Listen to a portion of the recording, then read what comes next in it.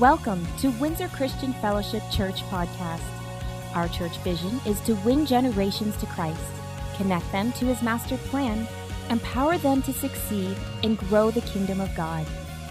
For other podcast resources or more information about Windsor Christian Fellowship, please visit us at www.wcf.ca.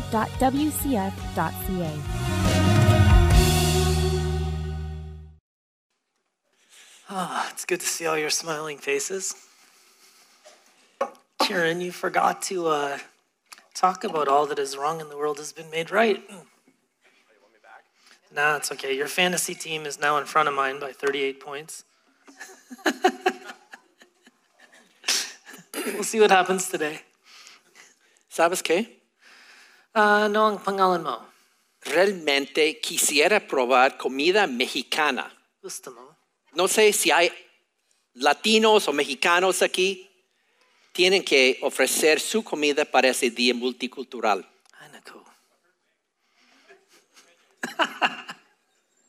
So, we're going to go to English now. Really? Yeah. Why? We understand and realize that not everyone has English as their first language. And as a result of that, sometimes reading in English or speaking in English with confidence or even watching a video in English, it can be challenging or intimidating at times. And we're okay with that, and we appreciate and admire the courage that it takes to come into another culture and start trying to learn. And I did it a little bit in the Philippines, and it can be intimidating at times, and you have to learn to laugh at yourself a lot because you say and do things sometimes that aren't necessarily as relevant as you think they are. Or just be okay with them laughing at you. Oh, that's never happened to you when you were learning Spanish. Oh, 100%. But anyway, come talk to us. We can try to help you through that. If that becomes an issue for you, don't not take a course because of that intimidation. Talk to us, and we can work with you on that. Especially if you know Spanish and not so much English.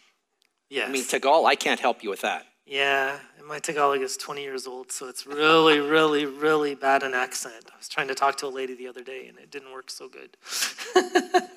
But apart from that, cultures are a beautiful thing, right? Everybody's culture is unique and beautiful. Yes. And honestly, you know, going back to what Kieran and Miriam were talking about, I love culture.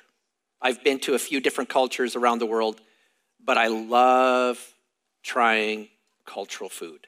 Yes. And so please, don't hide your culture. Share it. So on November 19th, we are looking for a few more people that would be willing to cook a dish from their native culture or family of origin that you would like to bless us all with. And anyway, if you could just visit our welcome center after the service and let them know that you'd be interested in that, that would be greatly appreciated. And if it is overwhelming because you don't want to do it by yourself, just let them know that you'd be interested, but you don't necessarily want to do it alone. And perhaps there'll be somebody else who will say the same thing, and we can pair you up and help each other. This particular fundraiser event on the 19th is designed, Matthew House helps a lot of the non-government sponsored refugees that end up in Canada. Yep. And we want to be a blessing to them. I think last year we were able to raise about $5,000 for them to help them. And they've got literally hundreds of people that they're trying to take care of their needs for and help them with their immigration cases on a very shoestring budget. So we just want to be a blessing to an organization that's serving humanity in our local community. Yeah. So today we're going to be talking about beware the days are evil. And how many know that Satan tries to creep into your life very subtly? Yeah. And it's not like he announces, "Hi, I'm Satan, I'm here, and I want to be involved in your life." And you say, "Sure, come on in." Or if he comes to say, "Listen, I want to kill you, I want to steal from you, and I want to destroy you, but I really want to be your friend."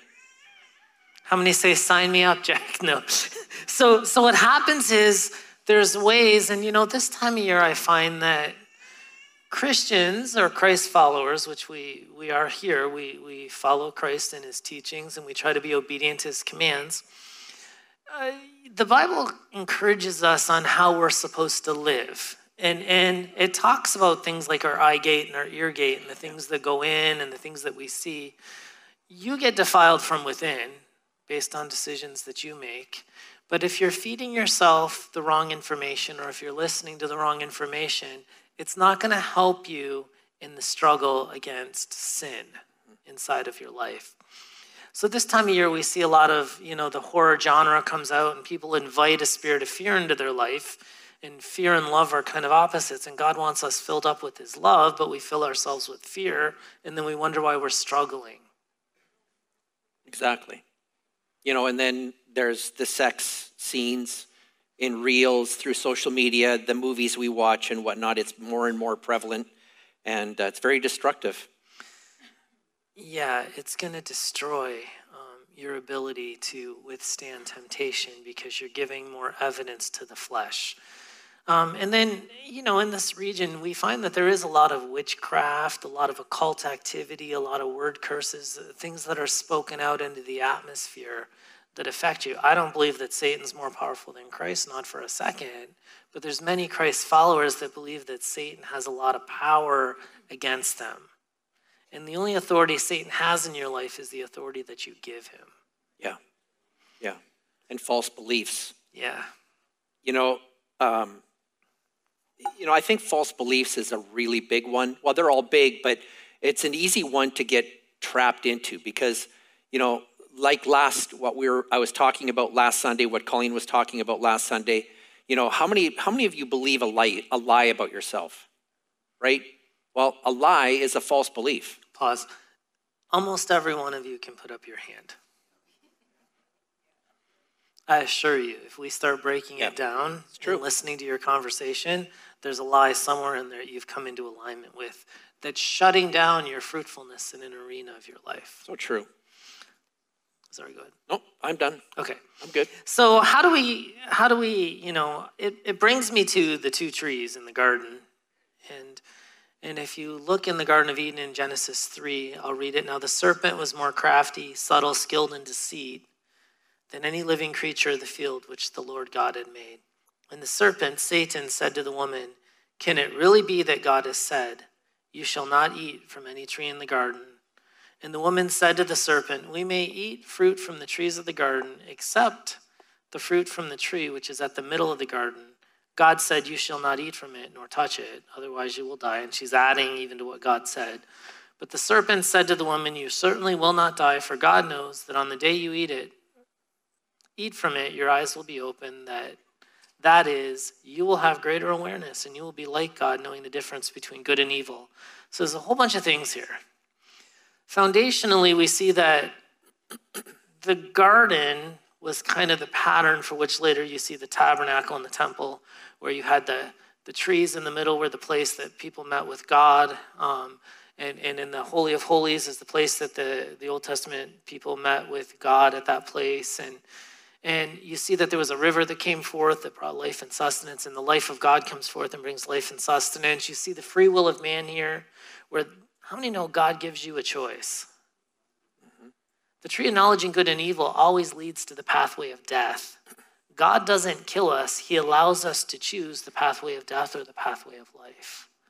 And there's a dualism that people use when they talk about the Old Testament God is angry and evil, and there's God is good and evil. And I hear it come out in conversations because I hear people say, well, God punished me with this, or God took him, or God did this, or he's walking around with a great big stick waiting to beat me when I do bad. Yeah. Those are all false beliefs about who God is. Jesus came to represent the Father, and Jesus came to represent the way of life. Yeah. So within that freedom of choice, there's this, you either live life in your own strength or you live life in God's power and his grace.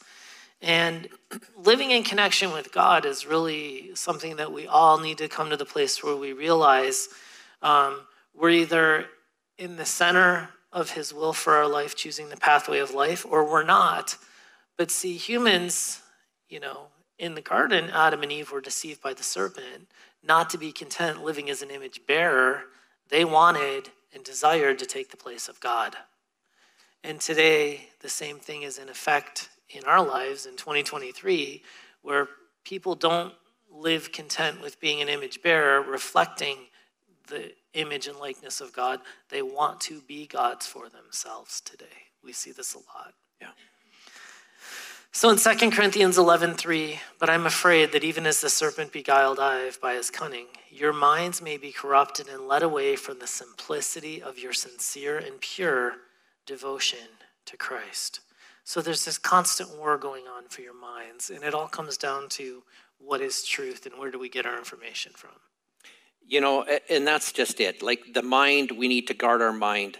That's where we receive information. And there's so much information and misinformation out there. And it so subtly comes in. And going back to the story in Genesis with Eve and the serpent and how, Eve just added just this little snippet, even though God didn't say, you can't touch it. I mean, why would you want to touch it if you can't eat it? Just leave it alone, stay away. But, she made it sound a little bit worse than what God had actually said. And so there's, even though it's little, but it's big. And it's so easy to provide misinformation or to receive misinformation of what is really true. We need to watch for that twisting of God's word for our own personal benefit. 2 Peter 3, verses 5 and 16 says, and remember our Lord's patience gives people time to be saved. This is what our beloved brother Paul also wrote to you with the wisdom God gave him. Speaking of these things in all of his letters, some of his comments are hard to understand, and those who are ignorant and unstable have twisted his letters to mean something quite different, just as they do with other parts of Scripture. And this will result in their destruction. And I think this is something that we very easily fall prey to, is when we find something hard to process. We can intellectually perhaps gain some kind of an understanding, but practically it just becomes too difficult to process. We alter in our mind, my perception of what is truth so that it's easier for me to live it. Anybody do that? So, I think that's kind of what Peter's talking about, Paul's writings. Paul talked about some serious things. And people were twisting, even back then, they were twisting what he was saying, which is very destructive. To fit their own belief system. So they make God in their own image as opposed to mankind who is made in the image of God. Exactly. Go ahead to Psalms 43. Okay, so this brings about the question, what is truth? Honestly, that's a real issue. What is truth?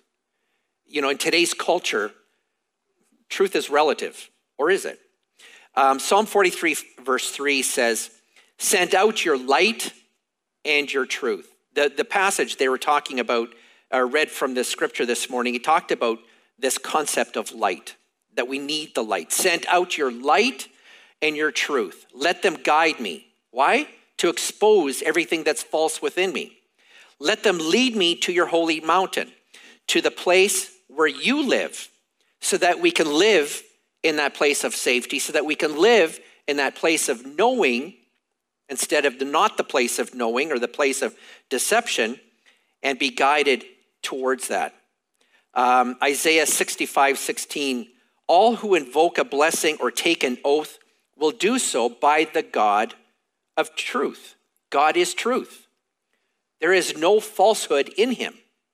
The devil is false. So even the little lies that we tell or believe are purely of the devil. We minimize the seriousness of it, but he is there to destroy you. Even the smallest of lies that you believe about yourself or about somebody else, they will destroy you. We need to go to the God of truth. So sin will always separate you from relationship with Christ. Okay? So sin is a big problem in the life of Christians because God's holy and there's this separation, and sin puts us on the pathway to death, not the pathway to life. And people try to rationalize sin. And here, I'll just give you an example of something that I read one time. The author was talking about how the premise was simply this. Human sexual expression is blessed by God within the context of the marriage covenant, but they were trying to make a point that sometimes outside the marriage covenant it was okay too. Now I feel that that's going outside of the established truth from the scriptures, but their logic for it, and this is how they get the twist, okay? Well, when the adulterer was brought before Jesus, by law she should have been stoned, but Jesus, he told her, just go and sin no more.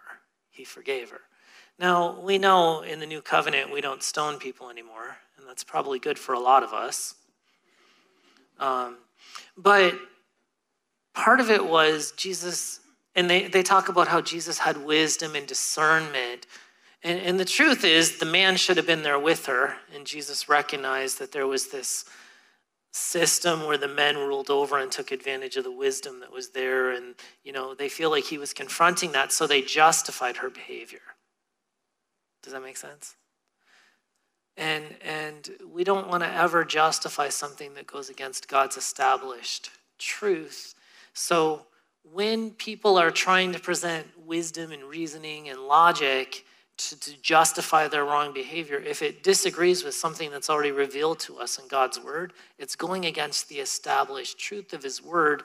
And that's where you see the little twist where they start justifying things that are the Bible calls sin. Yeah.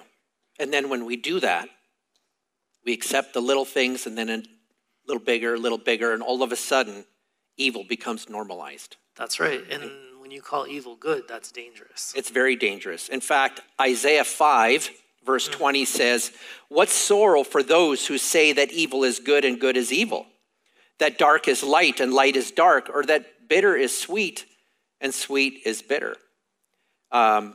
There's your beware. There's your warning. I'm not sure what sorrow that entails, but any kind of judgment or sorrow that may come from that kind of thought process or that kind of evil process, I want to stay away from that. I want to run from that. And quite simply, how many of you want to follow the good path? If you want to follow the path to life, you need to make sure you're rooted in what the scriptures teach. But it's easy in the culture today. They call the evil path good. So if you just listen to the culture, you're on the wrong path, headed for destruction. You're about to go over a cliff and you don't even know it. Yeah. In Romans 1, God shows his anger from heaven against all sinful, wicked people who suppress truth by their wickedness. Suppress truth by wickedness. They know the truth about God because he's made it obvious to them. The world was created, people have seen the earth and sky, and through everything God made, they can clearly see his invisible qualities and his eternal power and divine nature, and they have no excuse for not knowing God. And my wife and I last week, as we were kind of wandering through some of the mountains and trails that we were hiking for some of the time we were away, that was one of the conversations that she brought up quite a bit. She goes, how can anyone look at the splendor and the beauty of God's glory and look at the colors of the trees and the vibrancy and the life that's come forth and deny that God made this? Like, there's no way that mountains upon just happened by chance. It's too structured. It's too beautiful. It comes together too nicely. There's no excuse for people to not know God, but if there's no fear of the Lord present in their heart, they conclude improperly. You can go ahead and pick up in verse 21. Yes, they knew God, but they wouldn't worship him as God or even give him thanks. And they began to think up foolish ideas of what God was like. As a result, their minds became dark and confused. Claiming to be wise, they instead became utter fools. And instead of worshiping the glorious, ever-living God, they worshiped idols made to look like mere people or birds and animals and reptiles. that's a very serious verse or a group of verses. You know, how easily do we set up idols before us? I don't worship idols. I don't know about you. I don't worship idols. And yet, if my human body becomes more important or my desire becomes more important than his, then I have set myself up as an idol before him. Right? And so, you know, I think it's a lot easier to put our own interests before him than we think. And that is idolatry. We come from him, not him from us. Right? And so he has to be first. So God abandoned them to do whatever shameful things their hearts desired. As a result, they did vile and degrading things with each other's bodies. They traded the truth about God for a lie. So they worshiped and served the things God created instead of the Creator himself, who's worthy of eternal praise. Amen. Now, in verse 26, the scriptures say that is why God abandoned them to their shameful desires. Even the women turned against the natural way to have sex and instead indulged in sex with each other. And the men, instead of having normal sexual relations with women, burned with lust for each other. Men did shameful things with other men, and as a result of this sin, they suffered within themselves the penalty they deserved. Since they thought it foolish to acknowledge God, he abandoned them to their foolish thinking and let them do things that should never be done. Yeah. Now, I've listened to authors try to kind of merge the cultural truth that is called good with the biblical norm, and it doesn't flow well together. So for someone to make a statement that says heterosexual relationships and homosexual relationships are they always good or evil? And they try to go, well, if we look at wisdom and if we look at discernment, you know, heterosexual relationships where a man and woman come together and form a marriage covenant, and from that they're fruitful and they multiply, which is God's order that he set up in creation, and it's also his order that he set up in the scriptures. But what happens if a man rapes a woman? Well, is heterosexual relationships always good? No. I don't think that that's part of God's design, nor is it part of his order, nor is it something that he condones. But it doesn't negate the fact that God designed heterosexual relationships and said they're good. On the same note, you could argue or posture, even though it goes against what the scriptures teach here, well, if two people really love each other and they want to live in an exclusive relationship and love each other, why are we condemning that as wrong? Because we don't set right and wrong based on what we think is right. It's not subjective to us. It's only subjective to the truth of the scriptures. And this is where we err, or this is where we get off with these little twists of the word of God, where we try to use these human wisdom and logic and reasoning to try to justify things that the Bible says are wrong. Yeah.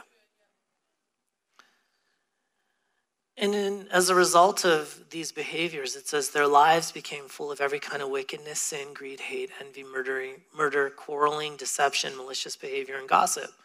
They're backstabbers, haters of God, insolent, proud, and boastful. They invent new ways of sinning, and they disobey their parents. In our culture today, it seems incredibly prevalent, this concept, disobeying your parents. I mean, backstabbers, haters of God, no. That, you know, that's them outside, that's not me. Insolent. But, you know, even in the church, even in the house of God, the disrespect for parents, the disrespect for authority, period, is very prevalent. They refuse to understand, breaking their promises, are heartless and have no mercy. They know God's justice requires that those who do these things deserve to die, yet they do them anyway. Worse yet, they encourage others to do them as well. So in 1 Timothy 4, there's a warning against some of these false teachers that go around and teach these false truths. Now, the Holy Spirit tells us clearly that in the last times, how many know that from the time that Jesus resurrected, we've been in the last days? Yeah. Just like sin has been prevalent in the earth since the time of Adam and Eve, we've been in the last days since the time that Jesus resurrected. But it says in the last day at times, and we're getting closer to the end of the last times every day, but some will turn away from the true faith. So how many know there's some people that are going to turn away from true faith and they're going to follow, it says, deceptive spirits and teachings that come from demons. Where do those deceptive spirits come from? It says demons. These people are hypocrites and liars, and their consciences are dead. They say it is wrong to be married, wrong to eat certain foods, okay? But God created these foods to be eaten with thanks by faithful people who know the truth. Since everything God created is good, we should not reject any of it, but receive it with thanks, okay? So if anyone's going to tell you, hey, you need to get married or not get married, like as a matter of practice, as a minister, I'm a pastor, God says it's good to be married, so anyone that tells me as a pastor I shouldn't be, that's not a teaching that's going to come from Christ. Yeah. Yeah. You know, I read a statistic not that long ago talking about marriage, that divorce is actually down. But maybe it's down because people aren't getting married anymore. Yeah, less people are getting married. So another one is dangers of the last days. 2 Timothy 3, starting at verse 1. You should know this, Timothy, that in the last days there will be very difficult times, you think? For people will love only themselves and their money. They will be boastful and proud, scoffing at God, disobedient to their parents, and ungrateful. They will consider nothing sacred. They will be unloving and unforgiving. They will slander others and have no self-control. They will be cruel and hate what is good. They will betray their friends, be reckless, be puffed up with pride, and love pleasure rather than God. They will act religious, but they will reject the power that could make them godly. Stay away from people like that. You know, this part here, they will act religious, but they will reject the power that God could make them the power that could make them godly. You know, I think this is very, very, very prevalent in today's day. Without the Holy Spirit, what do we have? The power is in the Holy Spirit. And, you know, the way a lot of Christians live their life, they live their life based on their own personal abilities and gifts and not under the power of the Holy Spirit. I can't tell you the number of times where I hear these comments, oh, that person is so gifted, that person is so gifted, but they're doing it in their own strength and in their own ability. When they're doing something they can't do, that's the Holy Spirit. And it's very, very common. They are the kind who work their way into people's homes and win the confidence of vulnerable women who are burdened with the guilt of sin and controlled by various desires. Such women are forever following new teachings, but they are never able to understand the truth. Again, we come back to this whole concept of you know, the promiscuous living and way of life, and it's dangerous. Absolutely. Revelations 12:9. And the great dragon was thrown down, the age-old serpent who is called the devil and Satan, he who continually deceives and seduces the entire inhabited world. He was thrown down to earth, and his angels were thrown down with him. There was a battle in heaven, and Satan lost. He was defeated. As Christ followers who stand in the character of Christ, the nature of Christ, we also have the authority of Christ. Okay? And he wants to lie to you to tell you that you don't have any authority over him. But I think I mentioned it. The only authority Satan has in your life is the authority that you give him. Yeah. Okay? And it goes on in Titus, well, jump to Titus 1. Everything is pure to those whose hearts are pure, but nothing is pure to those who are corrupt and unbelieving. You're going to find in life so many times people judge you based on what's in their own heart. Okay? It's because their minds and their consciences are corrupted. And such people claim that they know God, but they deny him by the way that they live. They're detestable and disobedient, worthless for doing anything good. I certainly don't want that to be the testimony of my life, that I can't do anything good. I want to be a Christ follower who allows his love to transform my heart so that I can do good works to the world around me. But you know what, though?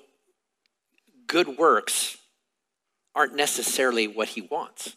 Yes. I mean, he wants us to do good works. Don't get me wrong. Yep. But this is where we come into danger, is where we do good works on our own accord. In your own strength. In my own strength, to get his pleasure, to receive his blessing, instead of seeking him and doing the things that he asks me to do. So there's a relationship aspect to that. The relationship is everything. And out of the relationship, the good works flow. Exactly. But that's what you want as a Christ follower. Yeah. You know, the fact that the days are evil, I don't think anyone can dispute. We all agree. The days are evil. We're living in precarious days. But because the days are so evil, what is our response? How do we respond to this? The scripture reading this morning said it very clearly that we are to make the most of every opportunity. But how do you do that? What does that actually look like? Well, Ephesians 5:15, so be careful how you live. Don't live like fools, but like those who are wise. Make the most of every opportunity in these evil days, and don't act thoughtlessly, but understand what the Lord wants you to do. Yeah. Which you can only do if you're listening to his voice and reading his word. I like the way that passage of Ephesians 5:15, it's said in the New King James Version. It says, see then that you walk circumspectly, not as fools, but as wise, redeeming the time because the days are evil. You know, in this passage, redeeming the time kind of gives the impression that we can go back and get it back. We can get back the time we've wasted. We can get back the time we've lost. But, you know, when you take it in light of some of these other translations, like Colossians 4, verse 5, where it says, live wisely among those who are not believers. Why those that are not believers? Probably because they're watching and they're going to perceive from us. But again, it says, make the most of every opportunity. The way that we present ourselves, we have to remember that we're always a reflection of the one that we serve. If we're serving Jesus Christ, we will reflect him. But if we are reflecting something that's other than Jesus Christ, we're reflecting the devil, which means that's whom we're serving. And then in Titus 3:8, this is a trustworthy saying. I want you to insist on these teachings so that all who trust in God will devote themselves to doing good. These teachings are good and beneficial for everyone. So as you're serving him, as you're listening to him, as you're being obedient, everyone around you gets blessed. It's for the benefit of all humanity, not just the local of the body of Christ. And how quickly do we do that? John 9:4 says, we must quickly carry out the tasks assigned to us by the one who sent us. Why? Because the night is coming, if it's not already here. And then no one can work. We're not quite there yet, but we're coming. It's getting there. But the days, it's getting darker and darker and darker. Work while you can. So we need to prepare, beware, and work in preparation for the days. Hey, we have time for 1 Corinthians 3 this time. Yes, we do. 12. Yes, we do. Now, if anyone builds on the foundation with gold, silver, and precious stones, wood, hay, and straw, each one's work will become manifest, for the day will disclose it, because it will be revealed by fire. And the fire will test what sort of work each one has done. If the work that anyone has built on the foundation survives, he will receive a reward. If anyone's work is burned up, he will suffer loss, though he himself will be saved, but only as through fire. Yeah. So there's this concept that all the works you do are going to be tested to the fire of, essentially at the end of the day, God's going to reward you for the things he asked you to do. Yep. Okay, because people do a lot of good things in their own mind, but it's not always what God tells them to do. Yep. So you want to be reading the scriptures and being obedient to what he tells you to do and how he wants you to live. And the truth is, he's going to judge our motives when we stand before him. Why did you do what you did? Did you do it out of obedience and love for me because of our relationship and I was directing you in that? Or did you do it because you wanted to look good? Think of the Jewish religious leaders. When they gave alms to the poor, they would go out on the street corner and blow a trumpet, and the poor people going, here's one for you, and here's a coin for you, and here's a coin for you. But their motive was recognition. Their motive was not just to help the poor. Because if their motive was to help the poor, they would just walk up to the poor and say, here you go. Don't need to blow a trumpet and announce it. And then it gets consumed, right? Yeah. So there's this idea here that God is the one that's going to judge all, right? So are you on the path of life or are you on the path of death? Which tree are you choosing in your life every day? The days are evil. How are you maximizing the time?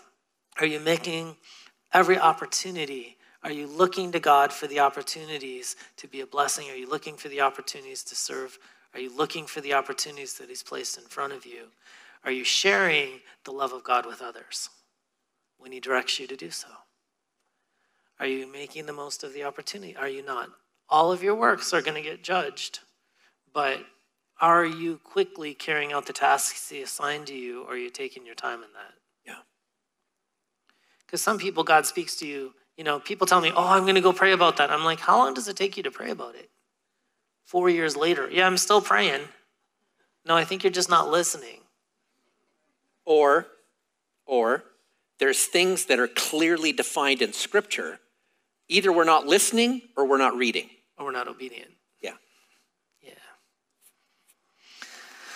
Okay, beware. Go ahead. We all have a choice. Again, this comes back to the whole aspect of free will. We all have a choice. What we do with our time, what we do with our resources. Are we building his kingdom or are we building our own? The days are in fact evil, and yet there's so much good that can come from our lives if we have the right attitude and the right focus.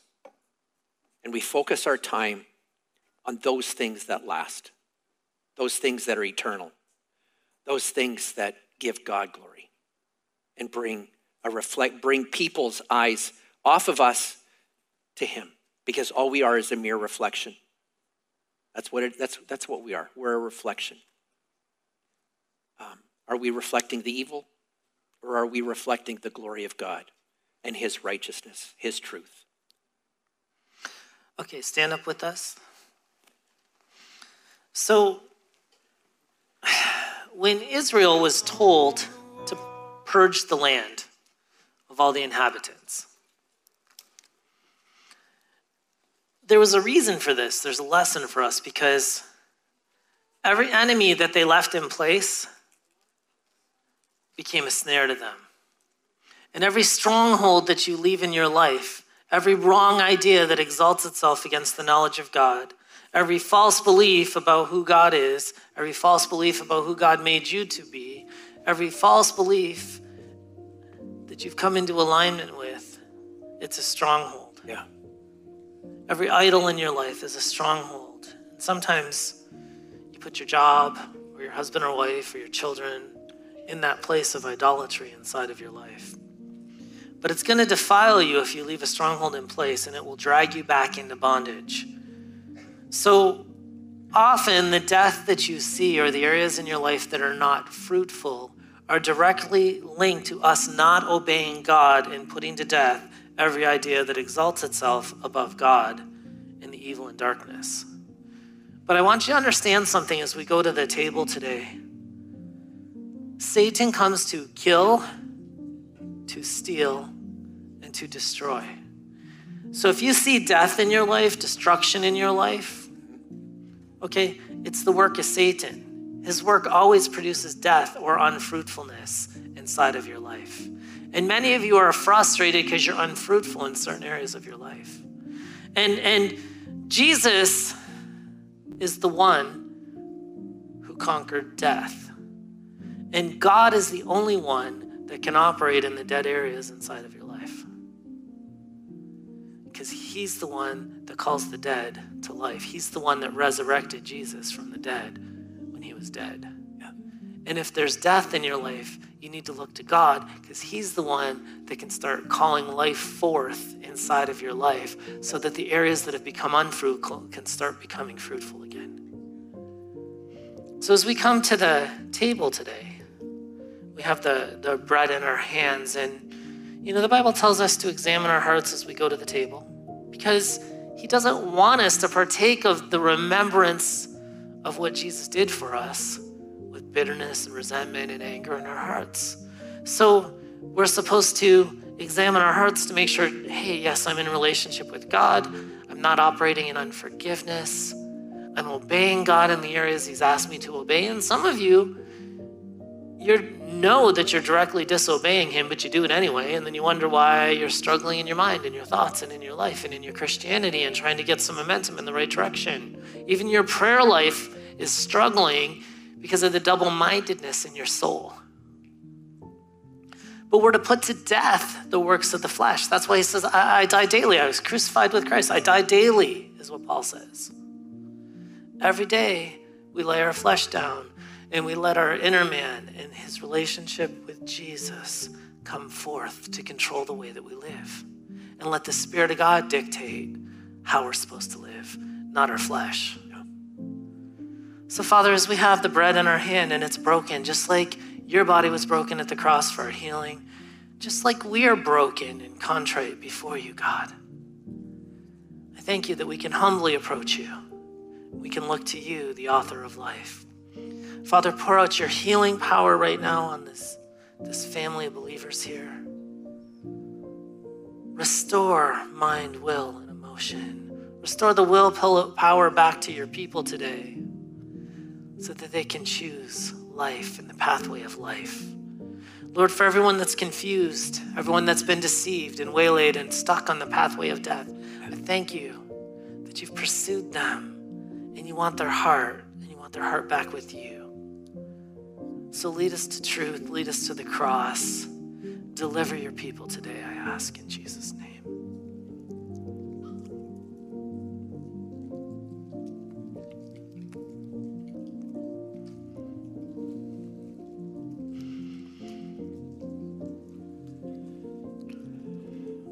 And Father God, just as your body was broken, you hung on that cross, you shed out your blood, and you died. But you didn't stay there. As it says in Philippians chapter 2, but you were exalted, you were lifted up, you were raised up on high, and you received your reward. You were glorified above all other names. And that at the name of Jesus, every name should bow. Every person would bow and confess you as Lord. And so, Father God, we stand here this morning and we confess you as the Lord of our lives.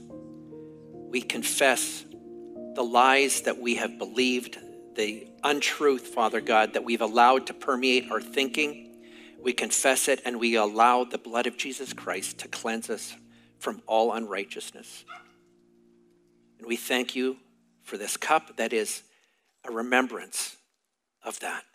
And we drink it together.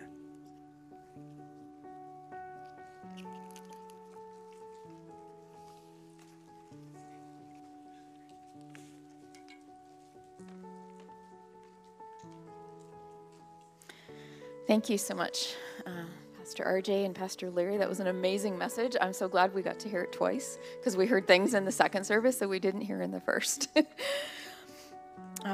Romans 12:21 exhorts us to not be overcome by evil, but to overcome evil with good. And you may be asking, well, how can I do that? We need to come properly dressed to the occasion. So when you go to a wedding, right, you dress up for the wedding. You put on a dress, the guy wears a suit, you look really great. You go to the beach, you wear a bathing suit, you dress according to the situation. It's the same with evil. And we have clothing that God has given us, and it's called the armor of God. And we need to cover ourselves each and every day in that armor. because that armor is there for us, and it will keep us from giving into that evil, for one, but also to strengthen us to be able to do the good that God commands us to do. Amen. Aren't you guys glad we have people like this in authority over us in this church? Just want to encourage you, we should be praying for them on a daily basis. They go through a whole bunch of stuff that... With thinking of that, I just want to ask you, you realize that you are the only light that some people are going to see. And it's so important for us to shine that. We try every morning before we leave the house to ask God that we can be the light in a dark place. We moved 10 years ago from a new house we built to an old house downtown Amherstburg. And I was kind of wondering once we got in there why we were there. And then things started happening in downtown Amherstburg. Like this year alone, we had 2 drag queen concerts that hundreds of people show up to. We have every summer what's called the Uncommon Festival, which is the wrong word. It's a demonic festival. Right now we have a ghost tour. If you go down to the Park House tonight, you can go on a tour around town with this guy walking, and he will show you ghost stories and stuff. And we realize we have been put in that neighborhood for a special purpose. We are the light in the dark place. I just want to encourage you, wherever you are at, let your light shine, be bold with it, speak it out, and believe that people's lives are going to be changed because of the light of the Holy Spirit within you. It's powerful, and we need to utilize it. And was reminded as these guys were speaking today that there's a lie. You know that the enemy is a father of lies. There is no one in this room that is not included in God's plan. One of the biggest lies he'll tell you is that, oh, it's some other people, not you. You're not included. You are included. If you are this side of the train tracks, you have been included in his plan.